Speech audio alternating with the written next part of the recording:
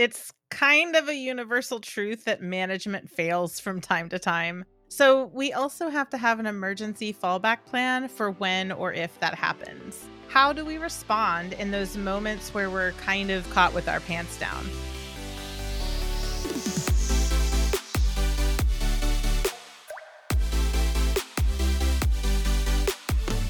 Welcome to Enrichment for the Real World, the podcast devoted to improving the quality of life of pets and their people through enrichment. We are your hosts, Allie Bender. And I'm Emily Strong. And we are here to challenge and expand your view of what enrichment is, what enrichment can be, and what enrichment can do for you and the animals in your lives. Let's get started.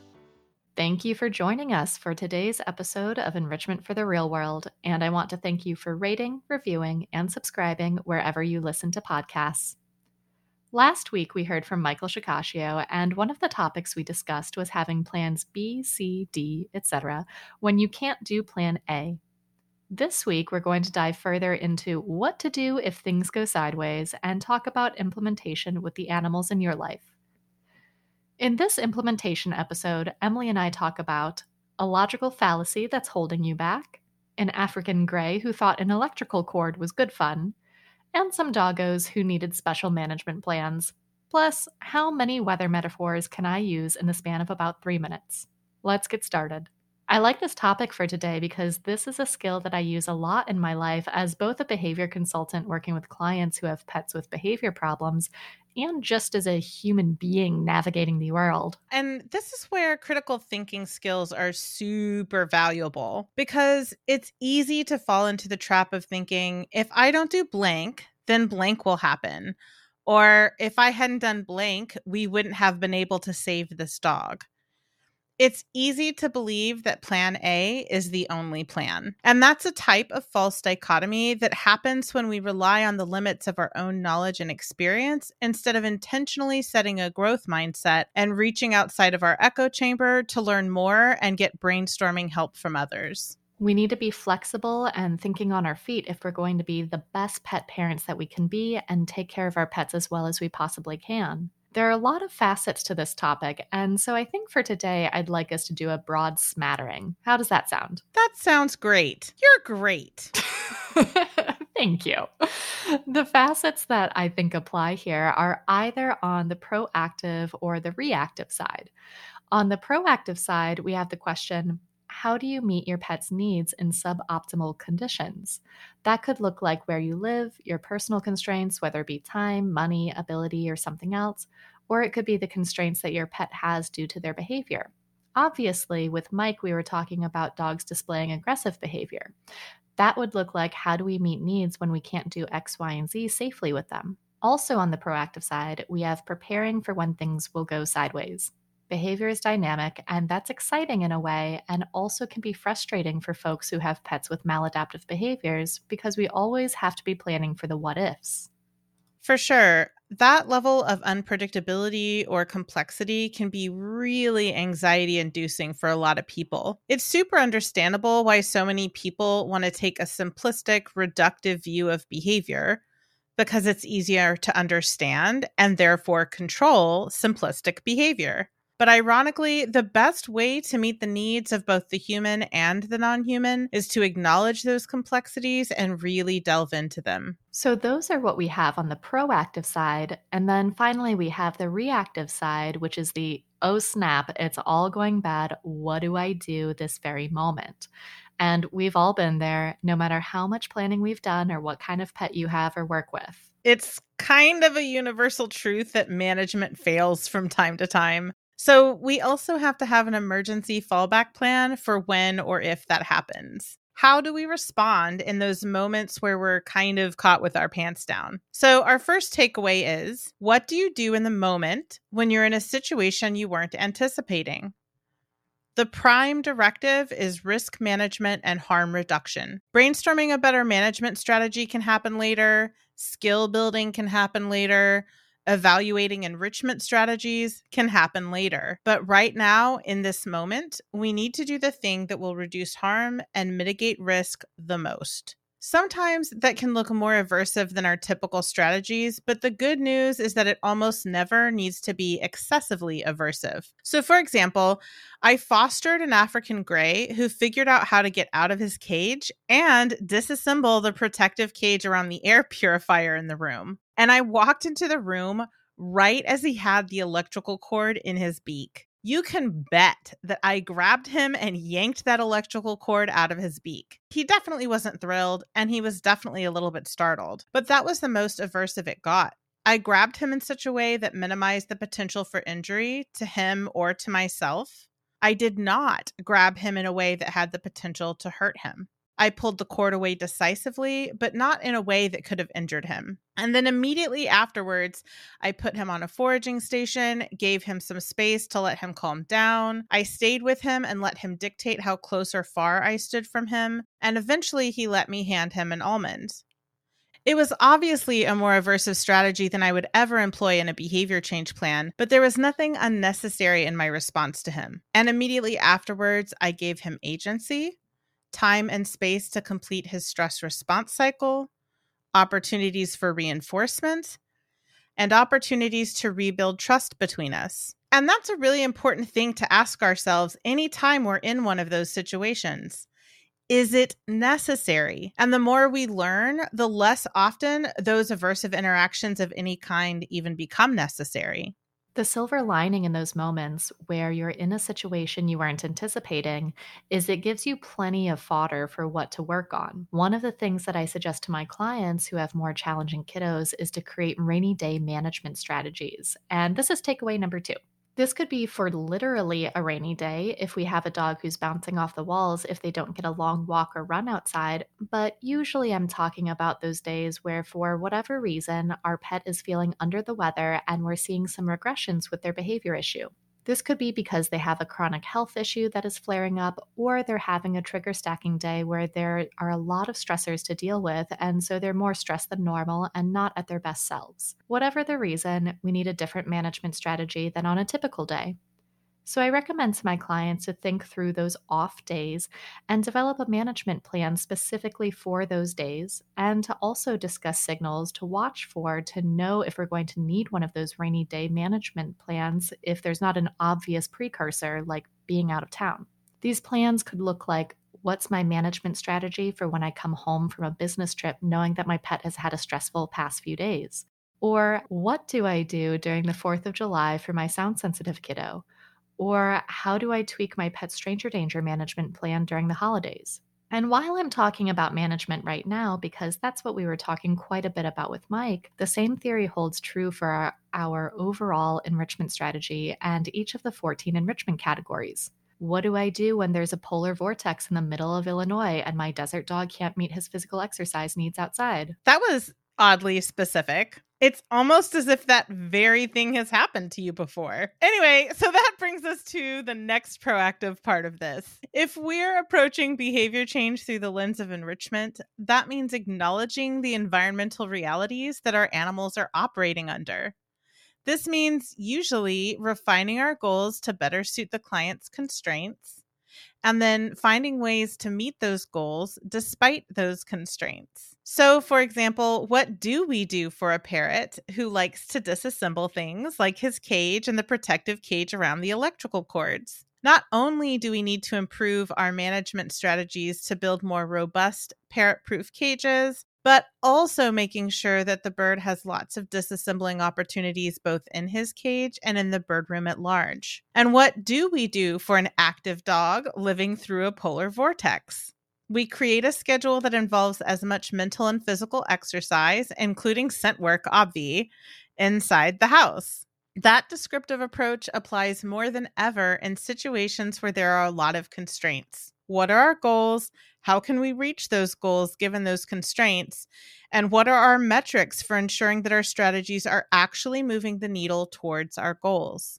One case that I've talked about quite a bit before, but I think is perfect for an example of this is Bucky. Bucky came to me as an adolescent healer mix. He was a veterinary behaviorist referral, and I understood why he was a veterinary behaviorist referral. This kiddo was, to put it lightly, he was a hot mess. If there is a maladaptive behavior out there, he pretty much had it. He had departure anxiety. He had generalized anxiety disorders. He was biting his family multiple times per day, every day, for various things. There was stranger danger and leash reactivity, and if it's out there, Bucky pretty much had it. There were some compulsions in there.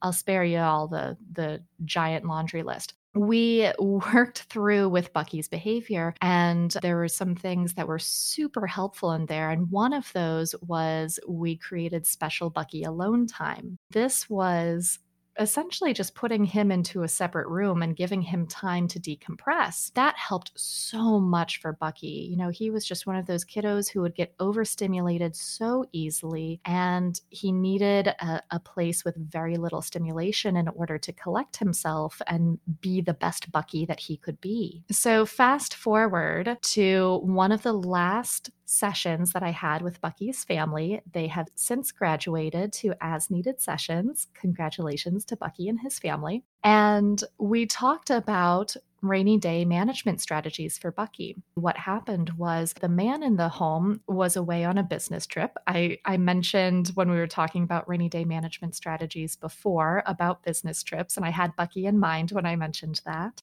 He was away on a business trip and came home, and Bucky was not great. Clearly, the few days that Dad was gone were stressful on Bucky, and they saw regressions in his behavior. That culminated in him being more mouthy, bitey, whatever you want to call it. There was teeth on skin and it was painful. And we saw a little bit of that departure anxiety come back because that was a thing that was usually specific to Dad. So we talked about, okay, when Dad has trips coming up, we know that it's going to be stressful for Bucky, and here's how we're going to get around that. We're going to do some preemptive Bucky special alone time. I want you to talk to the veterinary behaviorist about a special med plan during those business trips and perhaps afterwards. I believe the VB did give them a specific med plan for those particular situations. And we talked about a few other things to do for their management strategy. And that was so helpful to them because they knew that this was going to be a problem. We had seen it already. And so instead of just hoping and wishing that maybe things would be different in the future, we had a game plan for here's how to keep you safe,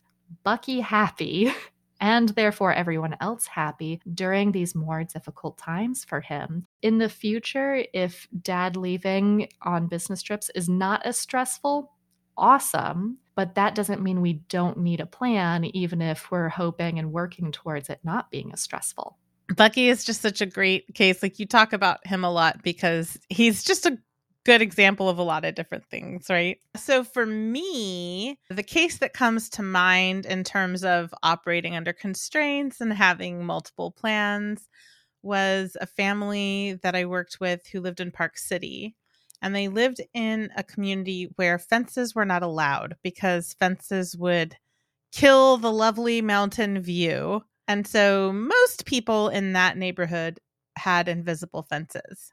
And these clients were one of those people. What happened with their dog is what happens with many dogs in that situation, although certainly not every dog, obviously. But this dog had associated people coming onto the property with being zapped by the fence because a person would show up, dog would run to the border, and consequences, the dog would get zapped. And so the dog had started developing some reactivity and even biting people coming onto the property. The dog definitely associated the shock with the people coming, not with the dog's own behavior.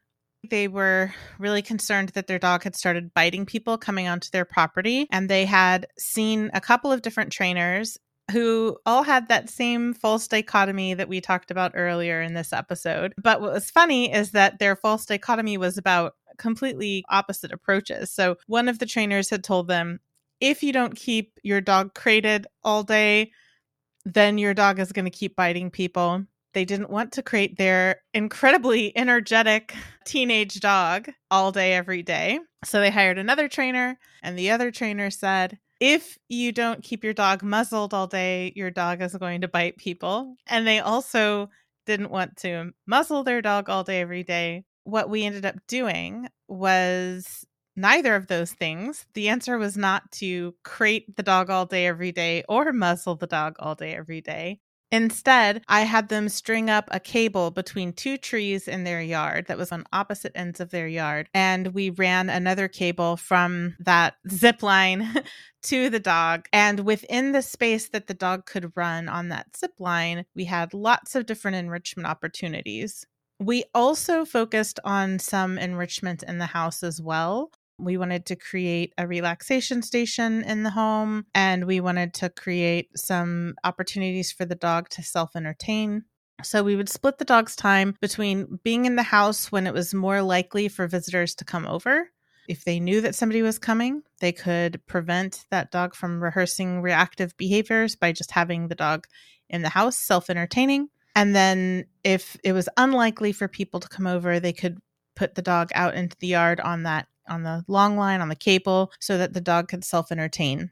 And of course, we only did the dog in the yard on the cable when they were home, so they could, keep an eye on the dog. It was really important to them that they have a way for their dog to get physical and mental exercise and perform some species typical behaviors without being able to access people coming to the front door, and also without being able to injure themselves or get tangled up or whatever. Of course, we had a training plan as well, working on changing the way the dog felt about seeing strangers on the property. The biggest obstacle for them wasn't actually the training, it was the management strategies that had been presented to them that were excessively restrictive and also just impractical for them to implement.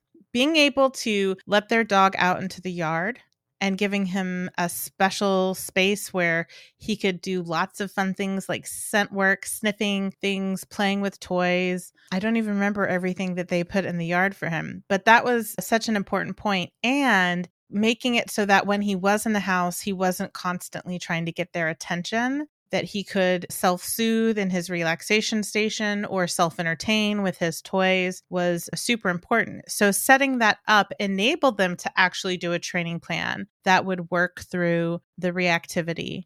And it made it more practical and realistic for them to do that because the day-to-day life stuff wasn't an obstacle anymore. I love that. And it's such a good reminder for professionals who are listening that giving our clients those false dichotomies can be detrimental for the behavior modification process for those clients, and that we should be really thinking through as consultants and as professionals what are plans B, C, D, and E so that we don't have to present a false dichotomy.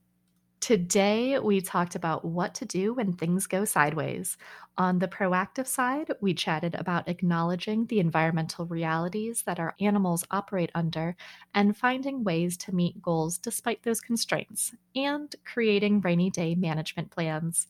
On the reactive side, it's about reducing harm and mitigating risk in the moment, and then you get to add that information to create better strategies moving forward. Next week, we'll be talking with Peter Amelia about enrichment in a multi-species household.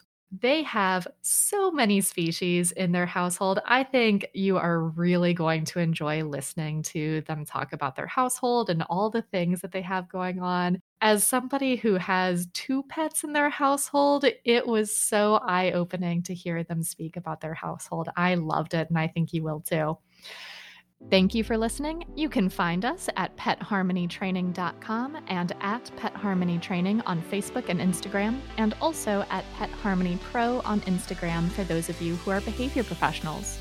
As always, links to everything we discussed in this episode are in the show notes, and a reminder to please rate, review, and subscribe wherever you listen to podcasts. A special thank you to Ellen Yoakum for editing this episode. Our intro music is from Penguin Music on Pixabay. Thank you for listening and happy training!